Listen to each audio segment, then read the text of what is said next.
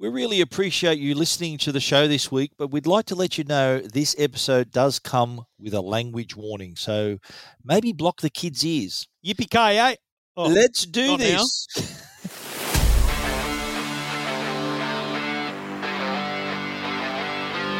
I'm going to make him an offer again. I feel the need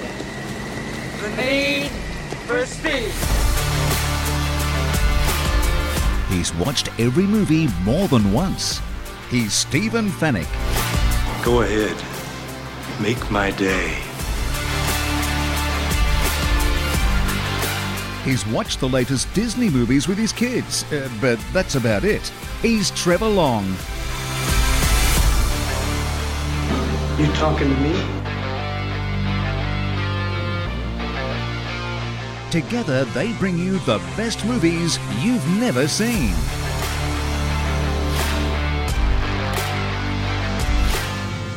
I will look for you. I will find you. And I will kill you. Rent, buy or stream the latest and greatest movies on Fetch. Watch on a big screen Hisense TV.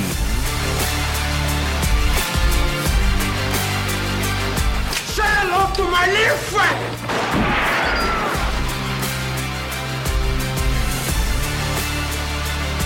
The best movies you've never seen. The first rule of Fight Club is you do not talk about Fight Club. With Stephen Fennick and Trevor Long. This is the captain. Brace for impact.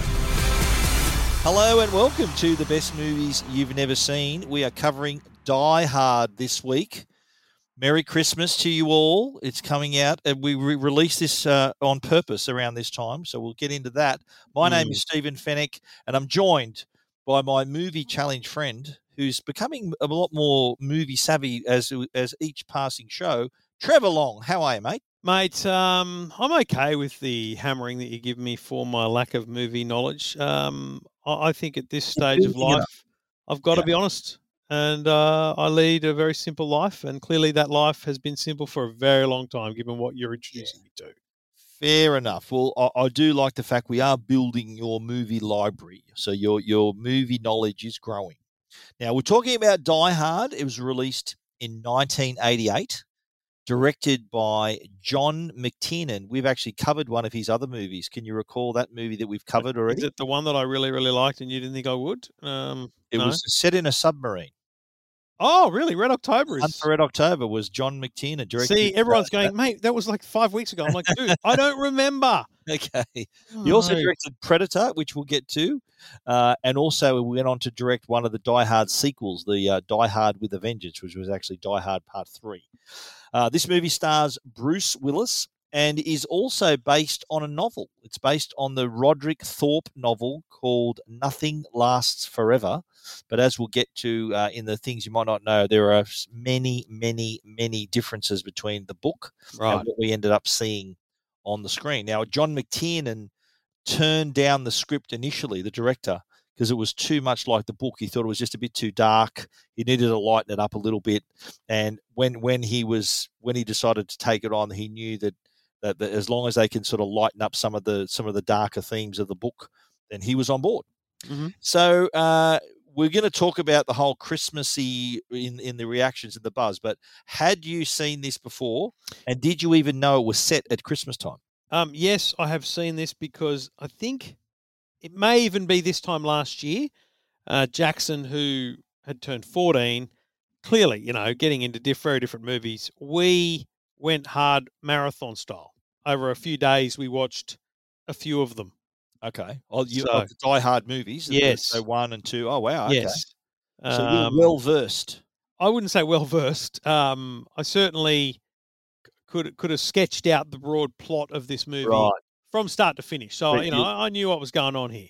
So did you watch it again this time with a sort of a different set of goggles on? Were you sort of looking for things? I still How do you watch now that you sort of, as you say to me, you make me watch movies. How do you do you set out just to let the movie wash over you, or are you really looking for things? Or and this may be a bit inside baseball, but it has early on. I was trying to write notes and things and try and share those with Steve so that we would share this notes situation. But it became hard for me to really watch and enjoy and follow a movie. Yeah. While still, so what I try and do is just write really, really interesting things I make a note of. But yeah, to be honest, I'm just trying to go. Here's 2 hours of my life. I'm just going to enjoy this time. It's so yeah, I'm just trying to let it soak in. I am obviously a little bit more observant over things. So like last week when we were talking about The Martian, I am a little bit more. Hang on a minute, what about that? And I'm trying to find my own plot holes now and then. More critical. I like it. I'm becoming more critical. Yes, I'm a critic.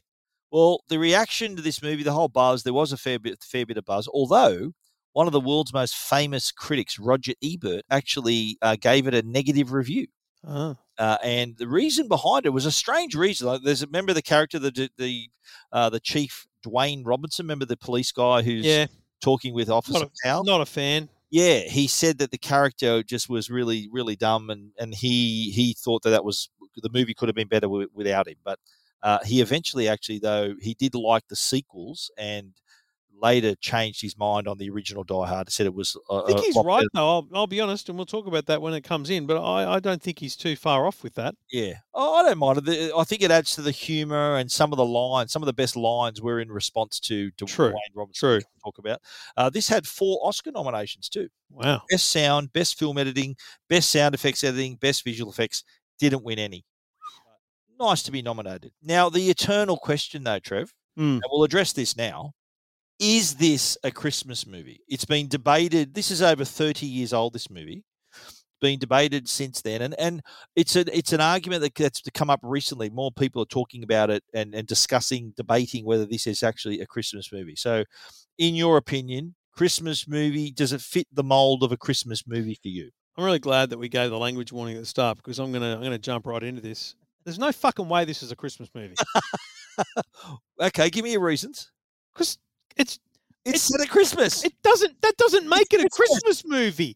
Just because there's snow and it's Christmas time does not make it a Christmas movie. Well, it's not the story of Santa Claus visiting children. There's nothing in the storyline apart from the time of year that makes this a Christmas movie. Okay. But just to pull you up on one little point there was no snow in it. What was falling at the end? You know what dust. I mean. It was dust that was falling. Mate, I'm saying at the time, mate, if, a Christmas episode of a TV show, for example, right? Because in America, they often, the seasons run into Christmas, right? So nearly all good TV series has a Christmas episode because it's going to air at Christmas time. It's a critical part of the thing. And it's always about giving and about festive. It's about Christmas, right? This is not about Christmas. All right. Well, 20th Century Fox, who produced the movie, formally admitted that Die Hard was a Christmas movie, stating it's the greatest Christmas story ever told. Yeah, mate, they're just buying into this silly debate that people like you are having. That was what they said. Have you got the audio grab of Bruce Willis saying it's not a Christmas movie? No, but he says it. It's this. The Fox said it to mark the 30th anniversary of the movie. So I wish I had lined up some audio now because I've seen the audio of Bruce Willis going, "Die Hard is not a Christmas movie." Said that. He said yes. Okay. Well, it's not really up to him to decide that, though. Oh, mate, he's the star of the movie. But how I interpret the movie is not for him to decide. It's up to me to decide, and I interpret it anyway as a Christmas movie. But I think that's being released today, December the 24th, Christmas Eve. I thought we'd put that in there as a timely little movie episode of the movie that is, in my mind, proves that it's a Christmas movie. It's not a Christmas movie. All right. Well, you know what? We'd like our listeners to decide. They're all going to say it is because you're all movie nerds and you're all going to say, of course, Stephen's right. It's a Christmas movie. Mate, that's right. Everyone's Disney Plus is running billboards with Die Hard and Christmas Yuletide and all this stuff. That proves it. It's marketing. Proves it. Proves it's a Christmas movie. Anyway, we're about to dive into Die Hard right now, and if you haven't seen the movie, and it's been out for 30 years, I don't know why you wouldn't have already seen it, unlike Trev.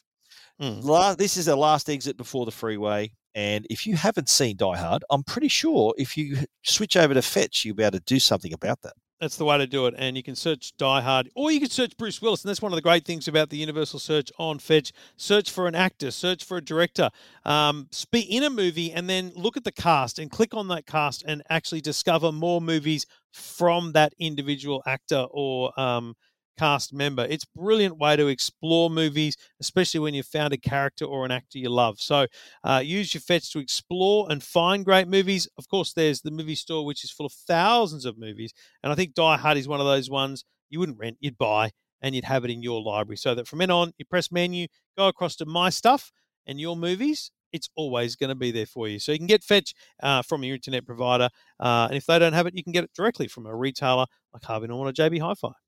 Okay, you're still with us. That means you're ready to strap in and experience Die Hard with us. Now, okay, Yippee-ki-yay. this is after your late. I won't say your first time watch. This is after your latest watch. Yes. Have you got any? And let's put the Christmas movie thing to bed. Let's put that aside. No, my tweet is this is not a Christmas movie.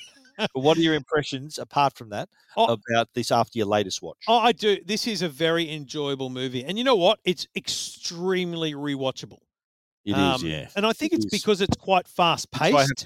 I know it off by heart, this movie. I think the fast pace of it really makes it very watchable because it's not that you notice different things every time. It's just, I think different scenes are surprising again, even though the broad plot is quite obvious once you've seen it. Yeah, I think this is a nice, fun, relaxing, kickback movie to watch, despite the fact that it is a brutal, violent. Do you know what I mean? It's a weird thing to say, but I think it's easy to sit back. It's a Sunday afternoon, you know. You know what this is? This is a Boxing Day movie. You reckon? Yeah, mate. You've had Christmas. You're sick of your family. You've got a little bit of a headache. Just put on Die Hard. Put on Die Hard, absolutely. Well, I've got a bit of a story behind my watch of Die Hard. Okay. I went to see it with my then girlfriend Jo, who I'm now married to. And she was reluctant to see it. She said, "What? Bruce Willis in an action movie?" And I remember we went. I said, "Look, trust me, I reckon this will be good. I've seen the trailer; it's going to be great." Because he was. Remember, I said he was acting in Moonlighting, and we were watching the movie. But by the end of it, she was saying, "This movie's amazing." She was loving it. She changed the tune within the space of a couple of hours there. And mate, I've got an intimate knowledge of this movie. Every shot I know it off by heart. And the earlier the sequels to follow were also pretty good as well. I think they kept the same energy to the movies. It's just non-stop. And this has become a favourite of mine that I really enjoy watching over and over again. Let's move on to the cast. And I've mentioned Bruce Willis. Yep. He took on the role of John McClane. Have a guess who turned down the role before he took it. And Sylvester Stallone. He was in Heat. He was in Heat. Robert De Niro. Robert De Niro wow. had turned it down because he chose to play in the film Midnight Run opposite Charles Grodin, another good, funny movie as well. And both films opened on the same weekend, would you believe? John McClane was also a controversial choice to be the star of the movie. And John McTiernan, who I mentioned had directed Predator with Arnold Schwarzenegger, was thinking that they assumed they were going to get him on board for this movie as well. But when he looked at the role of John McClane, as he put it together, was supposed to be this character that's like an average guy. I think if you had someone like Arnold Schwarzenegger just blowing everyone up, it wouldn't make sense. Yeah. Bulletproof, it wouldn't quite work. So I think Bruce Willis is buff and like an everyman to look like a cop. Do you know what I mean? Like a reluctant hero, like average guy. Yes. So that's why I think it really worked out, and that's how Bruce Willis actually came to get the role because remember I was telling you John McTiernan wanted there to be a lighter edge to the movie. Yeah. And because Bruce Willis was sort of known as more as a comedic actor, that sort of created the light moments, and he provided the. He did. It came out really well in that scene. Yeah, I was my latest watch. I was really surprised at how funny the movie was, how many great lines there is in this, and just the funny, the humor of the movie. But the other person to speak about in the movie is Alan Rickman, who plays Hans Gruber. Oh, right. Yeah, he's very good. Great actor. He passed away recently. He actually initially passed it up. He passed on it.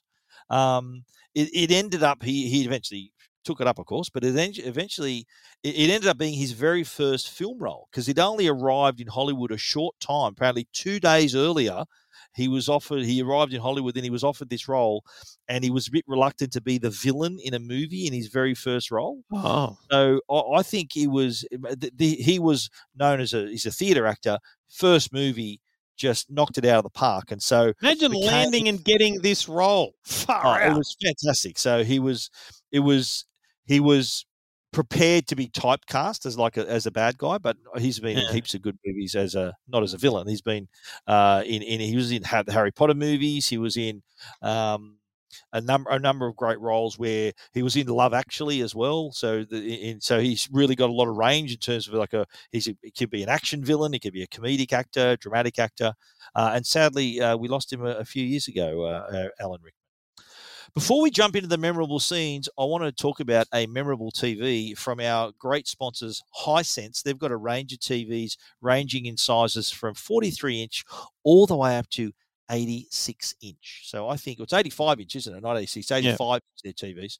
And you've got an 85-inch Hisense TV. 85-inch Hisense TV on the wall at home. On that TV. So if you want to really enjoy the movies that we're talking about, enjoy them in the way the director intended. So really good picture quality, 4K, 8K, really good audio quality as well. I think people underestimate that audio makes up so much of the enjoyment of a movie. The Hisense TVs have Dolby Atmos. They've got great speakers built in, so it really provides that fantastic experience.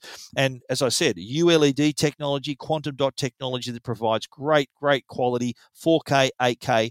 So the whole package really gives you a tremendous experience. Give them a try. Hisense, if you want to have a great movie experience in your home, check out their range at hisense.com.au. Let's jump into it, Trev. And the first thing we see is John McClane arriving in LA. So I like how there's the scene where the bloke's next to him and he notices he's not a fan of flying. You don't like flying, do you? What gives you that idea? You want to know the secret to surviving air travel?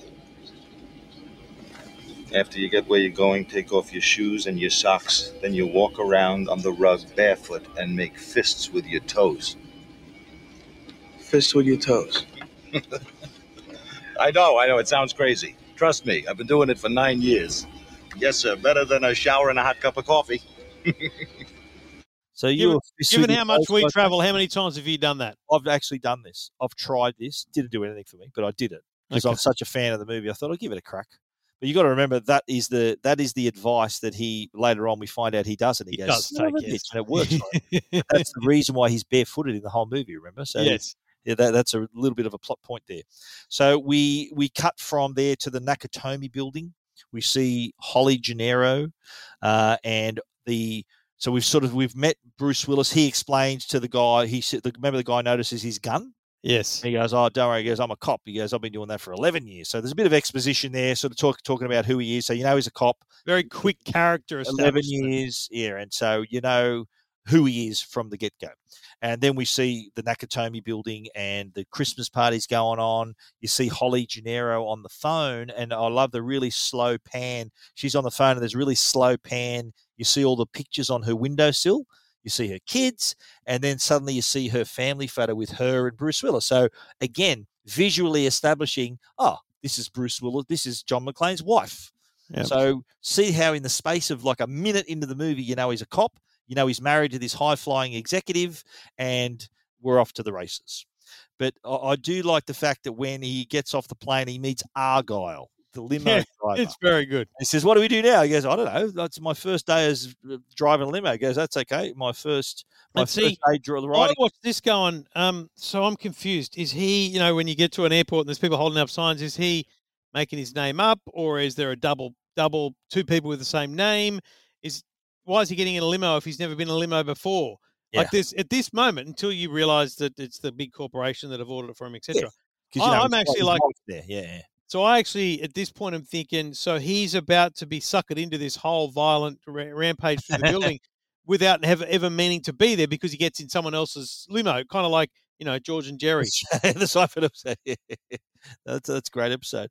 But no, we'd already established that his wife worked at Nakatomi and that was kind of their little gesture to get him to the building. And again, another scene where really good use of another character to drag out information from the main character. Remember, he was saying, so, we should get this together. We should go pick up, remember he had a big stuffed bear to give, it was in the back of the limo. And he said, we should pick up some mama bears. And he goes, or is he married? Remember, he's asking him questions. And then he explains the fact that, my wife came out to LA, she had a great opportunity, turned into a great job. And, she's been there. And he said, so you never thought she was going to make it. So now her career is taken off. So we established that there's already a little bit of tension between between John and Holly. And he then arrives at Nakatomi. What I loved about this bit too, when they're approaching in the limo, some beautiful long shots of the Nakatomi Plaza. So it was almost a character in the movie. Yes. Now you see the long Which shots. It needed to be because it actually is. It plays a critical role. Absolutely. But did you notice too how the high-tech touchscreen made in the lobby? Did you? It's one of the first things I noticed because you think about when this is, and you go like that's standard place today in a big business. You walk in and you've got to sign in. He walks into this building as if to say, "I'm here to see someone," and the bloke's just like, "Mate, just touch the screen," which actually happens today. It was cutting edge at the time. Yeah. It was probably. I wonder whether it was even cutting edge at the time. I wonder whether it was just someone had this vision for the way it should be in this brand new building. I don't know. Yeah, well, that was the idea. The building was supposed to be this ultra modern, sleek looking building. But he does discover though when he does get to that touchscreen that his wife. He looked up Holly McLean, but he discovers that she's actually taking her maiden name. Her maiden name. So she's gone back to Holly Gennaro. So he goes up to the 30th floor where the party's happening. And I think I love the line where when he sees something early in the movie, he goes, California. Like there was at the airport, there was a girl that jumped into her boyfriend's arms and he said, California. Then when he arrives at the party, a bloke comes up to him and kisses him and says, Merry Christmas. And he goes, California. The girl at the airport thing, you know what I think that is? Because you watch it today and it actually just seems normal. But that girl is wearing like skin tight activewear, which was not a thing back then. Tracksuit pants were a thing. And so I think it's him looking over going... Did you pause it to look at that? Mate, totally. White activewear. No, I think it's him looking over going, what is she wearing? California, yeah? That's what he's getting at. And then he meets Joe Takagi, who's the head of Nakatomi. And they talk about Holly, how... She's a great executive, and I love it how they walked into Holly's office and they find Ellis. There's a bloke on the blow, bought the coke off the desk, and I think when Takagi introduced him, he goes, this is John Holly's husband. He's a policeman." He says that, and then and McLean says to me, he goes, "You missed a bit." He didn't actually quite wipe it off, and then his wife comes back in, of course, and we see that they sort of they have a bit of a moment. Like I don't think she's seen him for quite a while, and I get the sense here that Ellis is the likely boyfriend, basically. He's doing his best. Yeah, he's pitching it for sure. But then he says, just there's some place I can get washed up, and then he goes out into the other room, and then that's when she leaves him, and he does his fist with the toes, and he says, "It's working for him." So he's barefooted at this point, and the wife comes back in. And she was asking, "Look, you're going to stay?" He goes, "There was a captain who retired out here. I was going to go stay with him." And then she says, "Look, the kids would love to have you at the house. I'd love to have you at the house." And then what he says to her, he says, he goes, you like having me? He goes, "You don't like my name, though." So again, sort of the fight started again, and it was she had to go there, make a speech, and then he was very upset at himself that he bloody started the fight. And then. This is when we see then the terrorists turn up. Yeah, it's pretty action-packed at that point because obviously again, it's a storyline, right? But it's a very smart way of A, separating him from the crew, B, getting his shoes off because I think it plays a big role in the movie, important. And getting her out of that scene, and then it all happens while he's not in that room, which is Yeah. In part, it's like, okay, how would that happen? But it's actually, you could genuinely see it happening. He's not there for the party. He doesn't want to be at the party. He's just there to see his missus. And, so of course he's just freshening up basically. But so remember he then tried to call Argyle. Remember Argyle said, look, here's my number.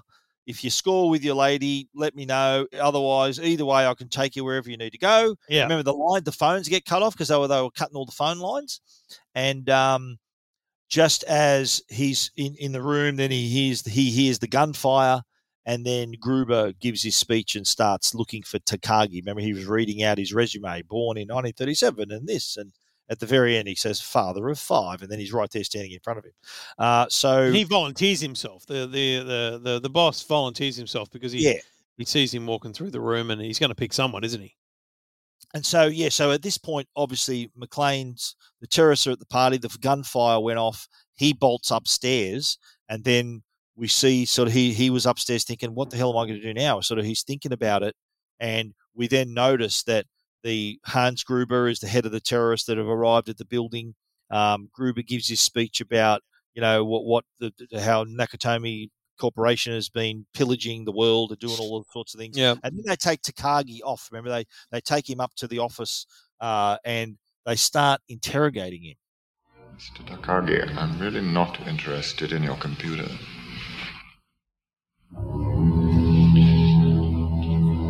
But I need the code key because I am interested in the $640 million in negotiable bearer bonds that you have locked in your vault.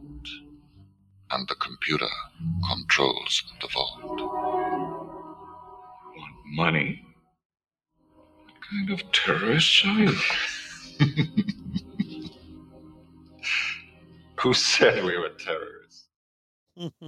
So That's a good point, right? Exactly. At that point, they're just robbers. Like how, yeah.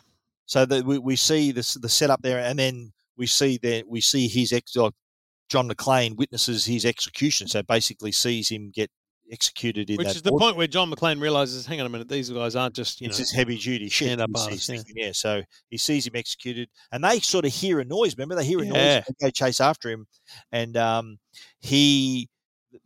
next scene is them. You see all the other terrorists in the group arming the roof. They're on the roof doing something, and so they're asking. Look, he goes, you know what? He doesn't give us the code. How are we going to unlock the vault? That seventh lock is going to come down like a hammer. And he said, look, trust me, it's a time of miracles. Chris, it's Christmas. We'll see what happens. And so the next scene we come to is, well, what's going to happen? So John's sort of talking to himself. He said, why didn't you stop him, John? Because you'd be dead too, asshole. He's sort of talking to himself. And then he decides to set off the fire alarm. Remember this? Where he decides, okay, I'm going to call the fire brigade. This is where police now, or just general, handicraft now goes, like the phone. He goes up to a floor with it's under construction. He sees a phone. He picks it up. It's cut off because all the lines are cut off. It's smart. There's a lot of smart stuff that he does to get attention. So he's thinking. He's saying to himself, think. What can I do? And then after the fire trucks, and he sees them approaching, thinking he says, come, I'll kiss your Dalmatian. He says as they're approaching, but then he sees them turn around. He goes, no way. So he realizes that they've turned them away, and then they find out. They said, oh, what floor is the fire alarm on? They said, oh, it's on the 32nd floor. So what do? They send someone up to the 32nd floor, and the guy who goes up is sort of this big Euro looking dude. And they get into a bit of a struggle and then fall back down the stairs together, and the guy breaks his neck in the fall. Yeah. And here's where Bruce Willis says, right, here's where you see his how shrewd, crafty, and creative he is, because he takes his gun, he takes he takes his cigarettes, he looks at his wallet for his ID and all that. He goes to wear his shoes, and he goes, I killed the only bloke with feet smaller than my wife. Yeah. So that was another obstacle for him there as well. But what he does, though, because he's a cheeky bastard, he writes on the guy's shirt, remember, now I have a machine gun. Ho, ho, ho, ho, ho. And what he does, he's really, really clever. He puts the body back in the lift and then climbs on the roof of the lift and sends it back down to the 30th floor. And he's on the roof listening in, writing their names on his arm so he knows who they are, trying to count how many there are. Yeah. So right away you're thinking this guy is smart. He's trying to outsmart them in this situation, and so that just that just makes the whole course of the movie. You're thinking, well, you're really on his side. He's also now got a radio, right? He's got the radio as well. Got a radio from the bloke he's just killed. This is where he goes up onto the roof and again, that's his nous again going, I need to be in a position where this radio can actually reach for emergency services. And he's up there trying to radio for help. They have already killed one hostage. They are fortifying their positions while you're jerking me off on the radio. Now send the police Sir, back I've up already ASAP. told you. This is a reserve channel. If this is an emergency call, dial 911 on your telephone. Otherwise, I'll have to report this as an FCC violation. Fine, report me. Come the fuck down here and arrest me. Just send the police now. So he's on the roof, and then Hans Gruber's thinking to get. He's hearing it. He's hearing it. He's telling him everything, and he says, "Where's the best place to broadcast?" He goes, "Oh, the roof." So he sends up Carl. Remember the guy that fell down the stairs and broke his neck? Carl's brother. Carl's brother. So his bro, he's got a motivation to kill this bloke. So he goes up on the roof, and they have this gunfight, and he manages to sort of head back into the building and heads to the elevator shaft. Do you remember? Did you like the move where he uses the gun strap? He sort of puts the gun. I hate this bit. Yeah, because A, it's daunting, but B, honestly, that strap, it gives away so slowly over such a long period of time that it's, there's moments where they shoot from up the gun where the strap's kind of undoing. And if he felt that movement, he would be moving much quicker to get off. It's just Hollywood. Yeah, that's right. Yeah, it's far too Hollywood for me, that scene. Yeah. But he ends up, remember, he slips and falls and goes down a few levels, manages to grab onto the shaft and goes into the ventilation shaft. So he goes into that little shaft and he says, "Oh, no, now I know what a TV dinner feels It's like." It's also one of the most iconic screenshots from the movie too. You'll see people that make little Christmas magnets for their fridge. Inside the silver tube, inside a little spam can, yeah. Yeah, I've seen that a few times actually. This Christmas I've seen that. So it is a Christmas movie, mate. Anyway, they remember when he's in the shaft that the Kyle sees the light going in the shaft. So he knows where he is.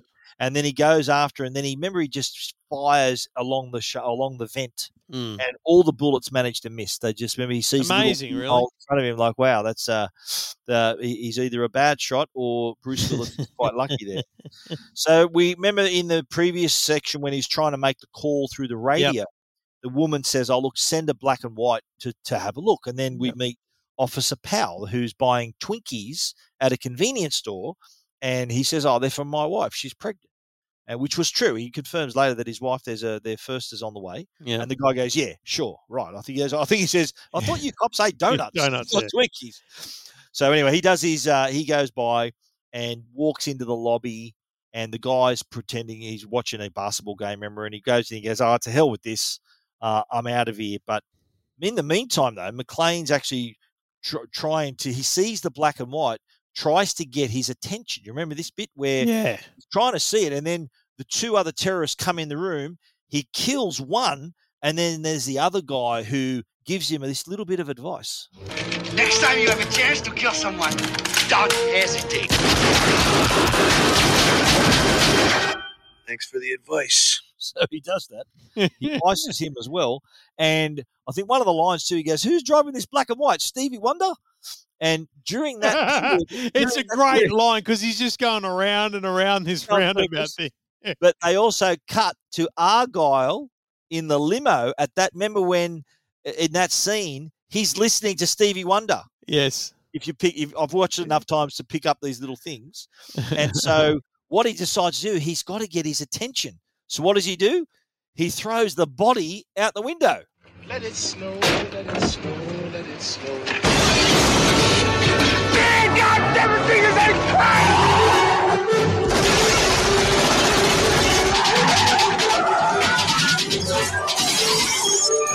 Welcome to the party, pal. So he's involved now. So police are going to be arriving shortly. And did you catch the scene too where the reporter was in the TV studio? Yeah. and he's heard on the phone like his radio. wife talking about dinner, but he hears the Yes. police, which is, and again, we've worked in media for long enough that this, back in the day, this is exactly what a newsroom was like. At the 2GB newsroom, we would have scanners running all the time. Back before police scanners became digital and encrypted, you'd have a scanner running. Jason Morrison, who I worked with for years, he would have a police scanner in his car and at home because you'd be monitoring for stories. That's how you found a good story. When I was a cadet, one of my cadet rounds was the midnight to dawn shift, and we just drove around in a car, and we had a police radio. That's where we went to all the different jobs during the night. So I can understand how they would be monitoring that. And so the reporter storyline is sort of starting, but now we also see the police are arriving on the scene, and Hans Gruber says, look, don't worry. They hear all the sirens and everything. He says, look, don't worry. Police action was inevitable. This is just the beginning. It's what we expected. And he then hears on the radio someone's broken radio silence. Do you really think you have a chance against us, Mr. Cowboy? Yippee-ki-yay, motherfucker.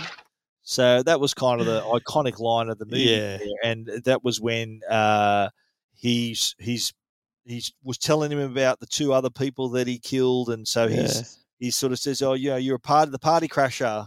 He was calling him, and that was that great line. The reporters then, meanwhile, asking to get the remote truck to cover the Nakatomi story. Yeah. And then when Officer Powell turns up, this was his first contact with McLean. So he gets him on the radio. He doesn't want to tell him who he is. He goes, call me Roy. Roy Rogers, because he mentioned Roy Rogers earlier. It's a party line, but the neighbours have got itchy trigger fingers. So the police chief, Dwayne Johnson, arrives, and then Powell thinks that he's a cop, and they have this little conversation. Dwayne Robinson, pal, what's the deal here? What do these pricks want? Well, if you mean the terrorists, sir, we don't exactly know. We haven't heard a peep from them. Well, who in the hell you been talking to? We don't know that either, sir. He won't give us his name. But he appears to be the one who phoned in the report. He's killed one terrorist for sure, and he claims he's capped off two others. He claims? Powell, has it occurred to you he could be one of the terrorists pulling your chain? Or some nutcase in there? I don't think so, sir. In fact, I think he's a cop. Maybe not LAPD, but he's definitely a badge. How do you know that? A hunch. Things he said. Like being able to spot a phony ID. Jesus Christ, Powell! Give me a fucking bartender for all. And it's funny he mentions, because do you recall Bruce Willis' job before moonlighting was he was a bartender. And so we're at the point now where Holly goes into Gruber's office, or her own office, which Gruber's taken over. And he says, that was a good line too. He says to her, "What idiot put you in charge?" He goes, "Well, you did when you murdered my boss." And then she wants to get people to the bathroom, and he says to her, he goes, "Oh, Takagi chose his people well." And she says that, what's your name? And she says it's Holly, Miss Gennaro, Holly Gennaro. And do you remember earlier in the movie that she placed the picture of her family down flat on the windowsill? So, and she's looking at it at this point. In this scene, she's looking over his shoulder at that photo being pushed down. And you assume, like I'm looking at it going, he's going to look at that photo. But he doesn't for some time into the movie. A little later on, he realizes, because he hasn't quite gone face to face with Hans just yet, Bruce Willis. But this is the part of the movie now where the police are going to now launch their raid. So they're going to come into the building. This is when the visual effects team really get to play some games. Oh yeah, and this is like a funny, I remember Roger Ebert was saying that how Robinson wasn't a good fit for the movie. I disagree. I reckon it typified the they were all bumbling about out there. They were sort of cartoon versions of real police, and we see that again when the FBI arrive. But when they're out there prepared for the raid, they're setting up to do the raid, and it makes me laugh every time I watch it. The cops they're all real macho cops running towards the entrance, and one of the officers brushes up against like a rose. He goes, "Oh, yeah!" Like he gets hurt by the little prick. These are the blokes that are going to storm the building, and he gets pricked by a rose thorn. He's like, "Oh no!" It's a very good. It's probably one of the best little micro it's great. things. Yeah, it is great. And so what we're doing, and they're setting up in the building. They're setting up the counterattack. So they've got like rocket launchers ready to go. And one of the coppers kept saying, "Send in the car, send in the car." And then so what they do, they hit it with the rocket launcher. And then Gruber says, memory says, "Hit it again." And then McClane tells him, "Goes, yeah, I'll show you, you bastards." And he puts all the C4 that he grabbed off the other terrorists, and he sends it down the elevator shaft, and boom, there's the fireworks. But then Dwayne Robinson, they get him back on the radio. Yep. And this is the first time that McClane has actually had a chat with Robinson. This is Deputy Chief of Police Dwayne T. Robinson, and I am in charge of this situation. Oh, you're in charge. Well, I got some bad news for you, Dwayne. From up here, it doesn't look like you're in charge of jack shit. You listen to me, you little asshole. Asshole? I'm not the one who just got butt-fucked on national TV, Dwayne. He's talking about them getting hammered. And what a great line. And everything. So it's, again, a really funny line. And I think, look, you could easily say, if you might not agree it's a Christmas movie, you can agree it's an action comedy. There is a lot of comedy in the movie. In the meantime, Ellis, who was the slimy dude doing the coke off her desk at the start, he fancies himself as a bit of a negotiator. He goes, "Look, you use a gun, I use a fountain pen. Our objectives are the same." He tries to go in there and sweet talk them on John McClane's behalf. Hans, this shithead does not know what kind of man you are, but I do. Listen. Good. Then you'll give us what we want and save your friend's life. You're not part of this equation. It's time you realized that. Hey, what am I, method actor, Hans? Babe, put away the gun. This is radio, not television. Hans, this asshole is not my friend. I just met him tonight. I don't know him. Jesus Christ, Ellis, these people are going to kill you. Tell them you don't know me. John, how can you say that after all these years, huh? John.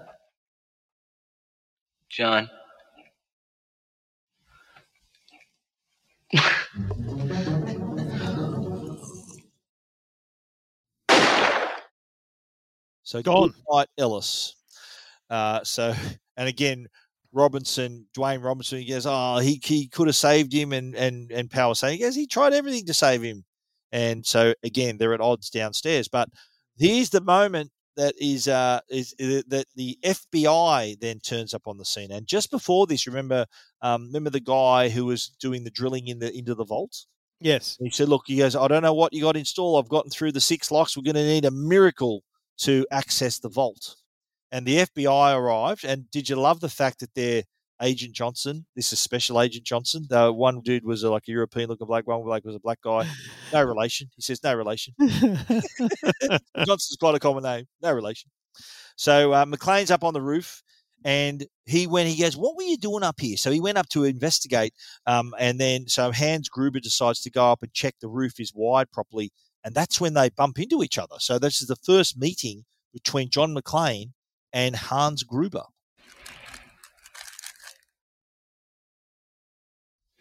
You smoke? Yeah.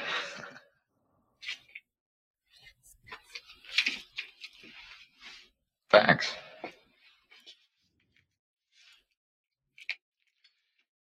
You don't work for Nakatomi. And if you're not one of them... I'm a cop from New York. New York? Yeah. Got invited to the Christmas party by mistake. Who knew? So he does put a great voice on to fool him. So remember when they first see, he goes, "Oh my God, you're one of them, aren't you? You're one of them." And so he's never seen Hans. He doesn't know what he looks like. Yeah, that's right. But John McClane's thinking that this is just some random dude. He even asks him his name. He goes, "Oh, Clay, Bill Clay," and he sees makes Clay, it up from the name on the wall. yeah, on the wall as well. But he eventually hands him a gun, and then we see something else happen. Put down the gun and give me my detonators. Well. Hans. Put it down now. It's pretty tricky with that accent. You gotta be on fucking TV with that accent. But what do you want with the detonators, Hans? I already used all the explosives. Or did I? I'm going to count to 3. Yeah. Like you did with Takagi. Oops. I'm fucking stupid, Hans. So this is the scene where the beep of the elevator with the other terrorists that are arriving, and he says, "Oh, you were saying," and then he runs off, fires as he's running off, and they shoot the glass. Remember, it cut up his feet. Yeah, the whole office is destroyed, and he's essentially trapped because Hans actually tells the German guy in German or whatever language to shoot the glass because he knows he's barefoot, and that's going to cripple him. So he calls him to the floor, and then he tells him to shoot the glass. But you see him pulling shards of glass out of his feet, and it's he gets back on the radio with Officer Powell, and he's talking about the conversation about his feet. He goes, "Have you got flat feet?" He goes, "What got you off the street?" Remember, he asked him the question. And then we find that Officer Powell, who used to be, he was like desk bound now because he had an incident. He shot a child. He shot a kid. Yeah. And he said, it looked like a real the ray gun looked like a gun. And it's really like a humanizing of the character there. For so Powell, we know isn't it? that they're all battling their own little demons. And when then the FBI turns up, this is sort of the part. Remember when Gruber says, "You asked for miracles, I give you the FBI." And they sort of start running through the playbook. And any scene with these two FBI agents were fantastic. And one of the things in their operations manual is to shut down the power. And this conversation was when they asked them to do it. It's got to be done from downtown. They've got to take out a whole city grid. We're talking 10 square blocks. 10 blocks, Chief. Yeah. Johnson, that's crazy. It's Christmas Eve, man. There's thousands of people. You have to go wider. Look, The mayor will I have need my authorization, ass. man. Authorization? How about the United States fucking government? Hey, lose the grid or you lose your job. So it's pretty obvious what they wanted to happen there. And this was the miracle that Gruber promised. He knew the FBI's It's one of those great things where they know the tactics, isn't it? Yeah. You're waiting for the tactics because you're waiting for the FBI, which is going to shut the power down, et cetera, et cetera. And then when it happens, how triumphant the music the plays, the vault opens, all this music plays. It was like you asked for miracles, I give you the FBI, and they did exactly what we expected.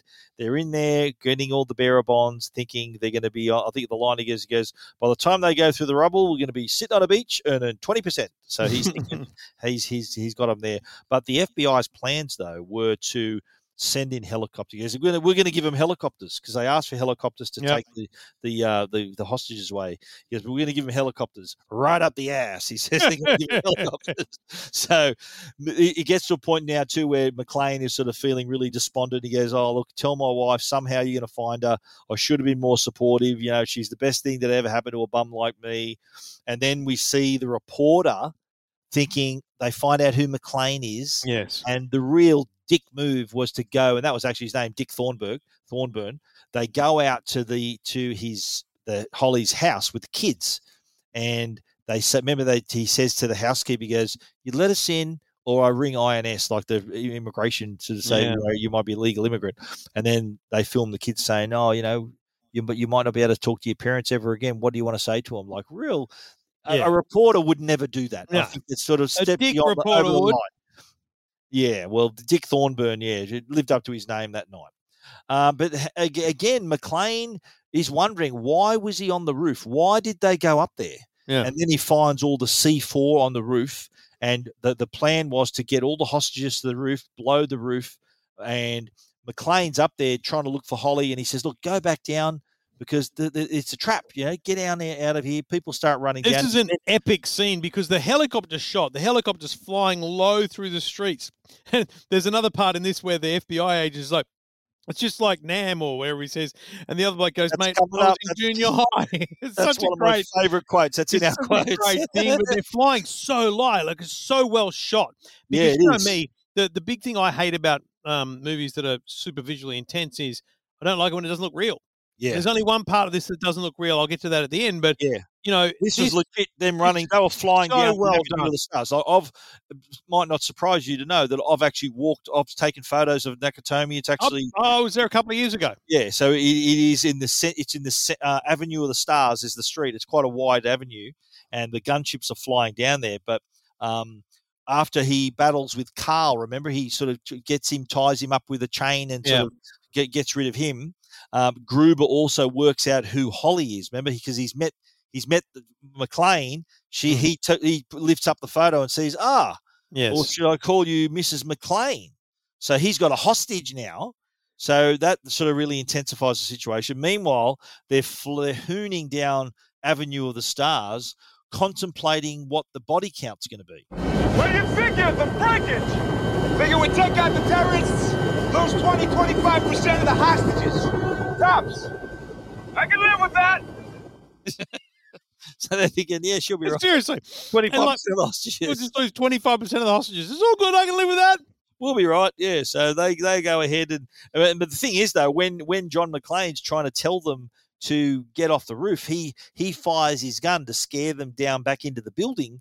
And then the FBI spot him and said, they assume he's a terrorist. They think he's a terrorist. They try to shoot him. And so he then ties the hose around him to escape. Load our roof. I promise I will never even think about going up in a tall building again. God, please don't let me die.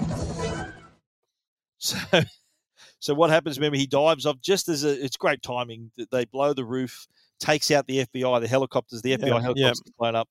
And John McClane's diving off the roof with the hose tied around his waist, and it stops his fall, and then he shoots the glass, goes back into the building. Luckily he didn't fall to his death. But then you see though Argyle, who's still meanwhile in the limo, spotting them driving out of. Remember they had the truck, which. When they arrived in the truck, by the way, there was no ambulance in the back of it. That was a big mistake as well. They drive out the fake truck, the fake ambulance out of the back of the truck because I think that was their escape. Did they show inside the truck earlier in the movie? When they all walk out of the truck, there's a great shot of Hans Gruber everyone walking by with the camera, and you can see right into the back of the truck. There's no ambulance in there.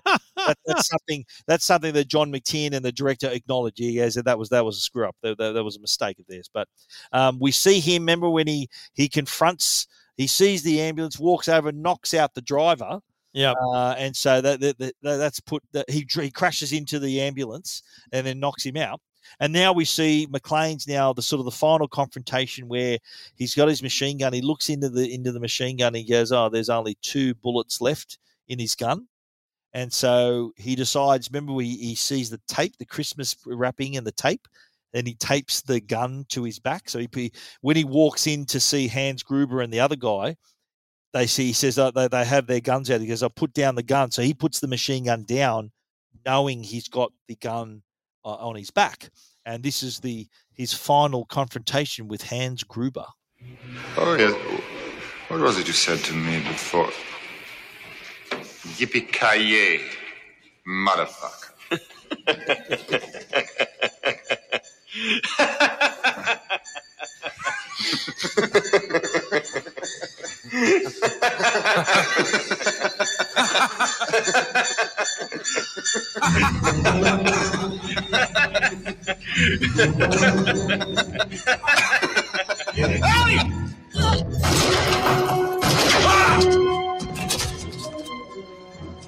Happy trails, Hans.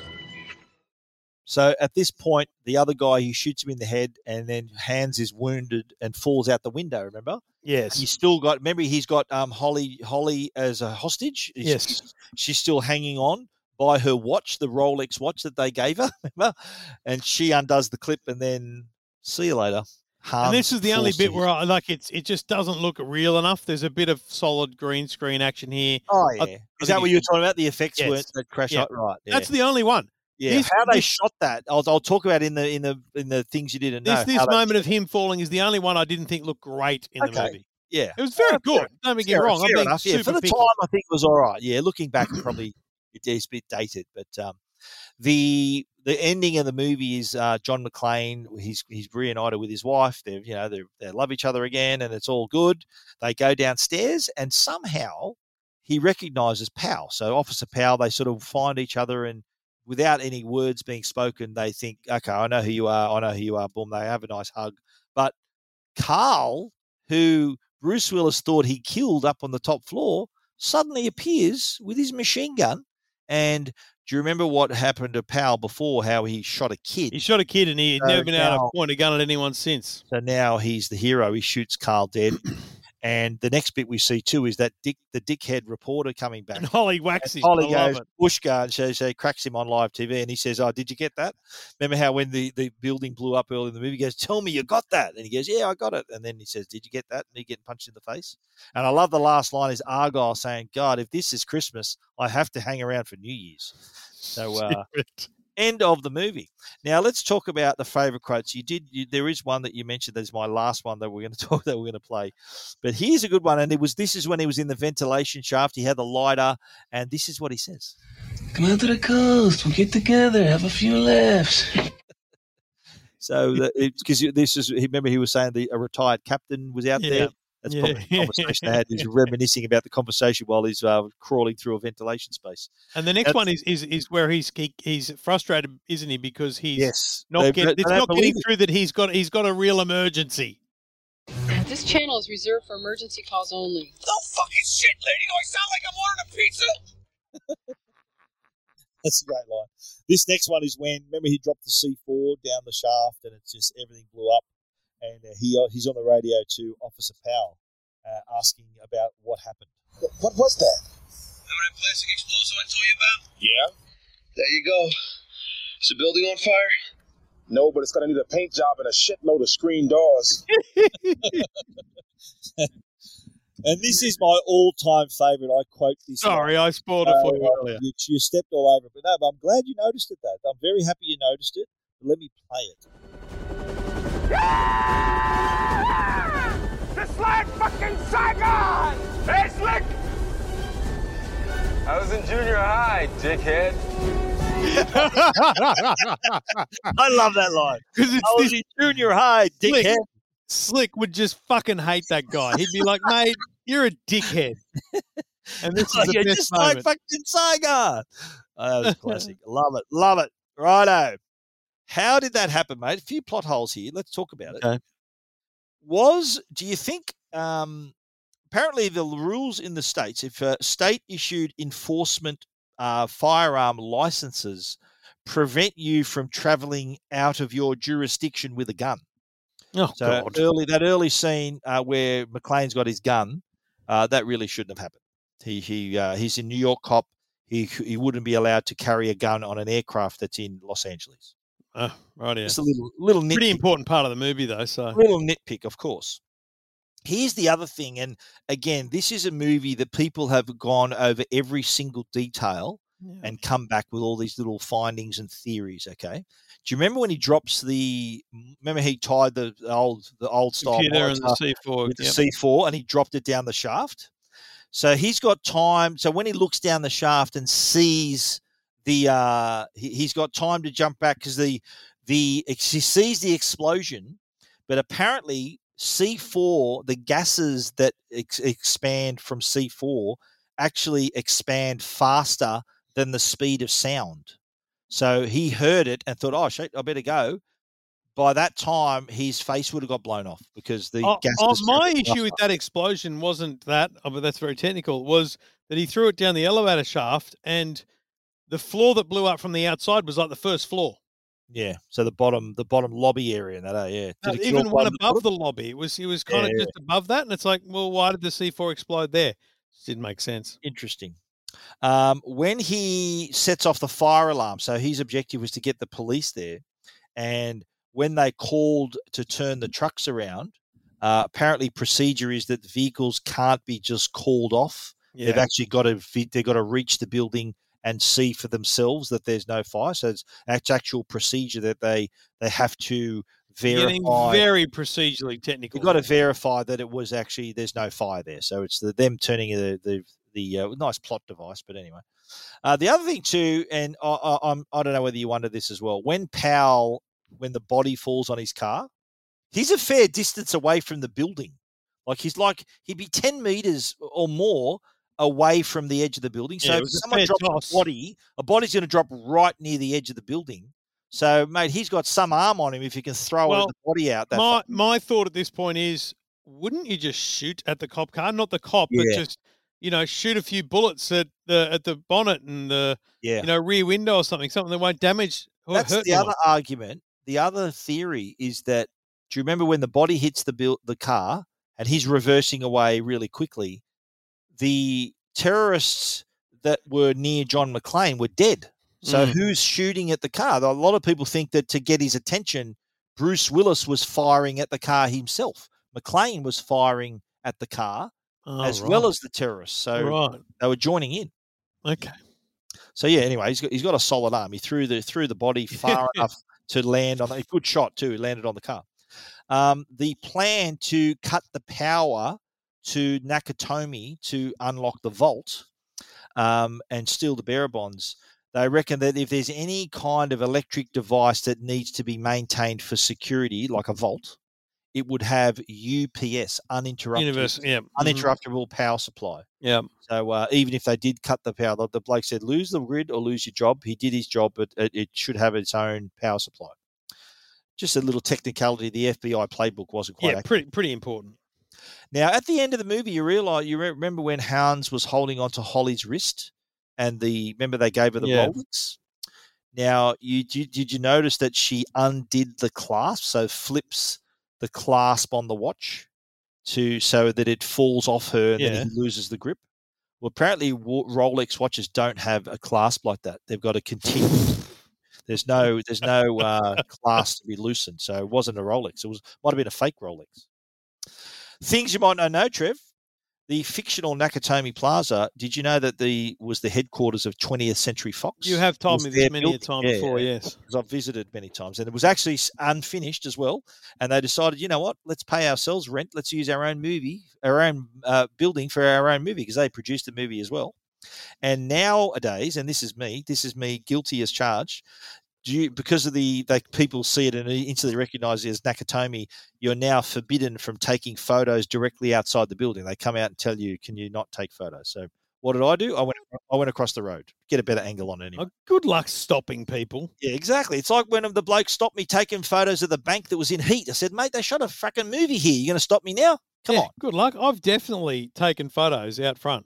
Absolutely. Now, the original release poster of the movie, right? So this is, remember I told you about the controversy having Bruce Willis as an action hero was like a really controversial choice, and the studio was a bit nervous whether his face on the poster would be enough to promote the movie. They thought it would, having his face on the poster, they were worried it was going to deter people from seeing the movie who weren't fans of his or who didn't know who he was. But so initially it was just the building. In the pre-release pre-release post was just the building, but then once it was released and was a hit, the early success, they said, let's put his face on the poster. Okay. The scene where Bruce Willis and Alan Rickman meet up for the first time, remember that scene where he puts on the accent? That was unrehearsed, so it gave him a greater feeling, so it was a bit more spontaneous between the two actors. So they never ever. Yeah, you're showing me. I found my photo of Nakatomi Plaza. Yeah, I've got to look for mine now. I've got about 1,000 of them. How's this for another little bit of trivia, mate? Do you remember Argyle and the bear in the limo? Yes. Where have we seen that bear before? Do you remember the other movie that John McTiernan directed? Hunt for Red October? Yeah. Remember the very last scene where Jack is going back to London on the plane? Oh, and there's a bear. Bear next to him? That's the same bear as in this movie. What? It would have a credit, I think, that bear. Same bear, same director, same bear. It has an IMDb page listing. Oh, there might be, yeah. In the singlet, the top that John McClane wore in the movie is now hanging in the Smithsonian Museum, mate. It's a bit of movie history there. The scene where McClane falls down the shaft. Remember, he had the gun and the strap. Yes. And remember how he slipped Yes. That was actually not meant to happen. So there was a stuntman, right? The stuntman who was doing the stunt missed the grabbing the vent and actually slipped down the shaft. It wasn't as long a shaft as in the movie, but that was actually a stuntman who made a mistake, and they kept it in the movie because it just added to the drama of him not grabbing the vent as he fell down. How Alan Rickman got the role as Hans Gruber, apparently in 1987, the year before the film came out, Joel Silver, who was the producer, and John McTiernan, who was the director, actually attended a performance of Dangerous Liaisons, a play. And in the play, Alan Rickman played the villain in the play. Wow. Vicomte de Valmont is the villain, and they thought, we found our Hans Gruber. That's how we got the role. And but remember, he initially turned it down. We thought, you know what, let's give it a go. A lot of the script too, there was a lot of tinkering with the screenplay. A lot of those lines you heard, a lot of them were improvised. A lot of the script was just made up on the spot, or they just let them go. Have a bit of improvisation. Did you also see there was the scene where, remember they said shoot the glass? Yeah. If you really look closely, Bruce Willis is actually got a fake pair of feet on. Like he's got like a pair of, they're like rubber shoes. Really? Feet. So when he's there, you see, if you have a really close look at it, you see that his feet are actually a little bit bigger than normal. You got to have a really, mate, I've seen it so many times that you pick it up. In the original script, right, in the original novel, the action took place over 3 days, so they condensed it. So they wanted to have it in a shorter space of time. Yeah. John McTiernan, the director, was actually inspired by a Shakespeare play to have it in one night. So if you ever seen the play A Midsummer Night's Dream, which takes place over a single night, he wanted the same feel, having it in one night. Oh.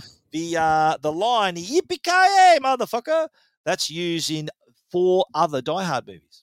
Used in Die Hard 2, Die Hard with a Vengeance, Die Hard 4, and I think it was also used in A Good Day to Die, which was the one that was released in 2013. The line was voted as number 96 of the 100 greatest movie lines by Premiere Magazine in 2007. Of course. Now, the novel that was the basis of the film was written by Roderick Thorpe. The person who owned the rights to that novel was Clint Eastwood. Wow. And he planned to produce and star in the movie in the early 80s, but things being as they were, those plans got out of hand and it got into John McTiernan's hands, who I think did a pretty good job. Wow. The other scene that was improvised as well, so when Bruce Willis and Alan Rickman had that first scene together, his American accent was something that Bruce Willis had never heard before. You're right. That sort of added to the improvisation as well. And I mentioned being able to spot a fake. Remember the line where, what do you think? He's a fucking bartender, this guy. So being able to spot a phony ID, which is Bruce Willis was actually a bartender, so he probably could spot a phony ID anyway. In other countries, this is what I like about some movies. They're called different things. The name of the movie is different. In Spain, the movie was called Crystal Jungle. And in France, it was, in French, Piège de Cristal. In Poland, it was The Glass Trap. Because, Die Hard doesn't translate to other languages, I don't think. So that's the reason why they decided to change it. Now, in your favourite scene, where Hans Gruber falls, Alan Rickman was he was going to be dropped from a height to get the effect, so the camera was above him. What they did to get the reaction, they actually dropped him. They said, "We're going to drop you on the count of 3." They dropped him on the count of 2. So that look of shock on his face is real. What do you reckon the body count was in this movie, mate? How many people were killed in this movie? Just have a guess, the body count. 18. Not good. Pretty close. 21. Okay. These include the Nakatomi security guards, Takagi, Tony, Heinrich, cops, Marco, James, Alexander. They were both blown up at the same time. Ellis, Fritz, Franco, Uli, both agents Johnson, and the 4 other men in the chopper, Eddie, Hans, and Carl. for a total of 21. Interesting. Now, the book, you know how I love to talk about book v movie? Mm. Vast differences in the book. The book is quite dark. Now, in the book, the main character is visiting his daughter, not his wife. Right. In the building. And in the book, it was an actual terrorist attack rather than a robbery. Right. And the love interest in the book is the flight attendant who flies into LA with him. Yeah.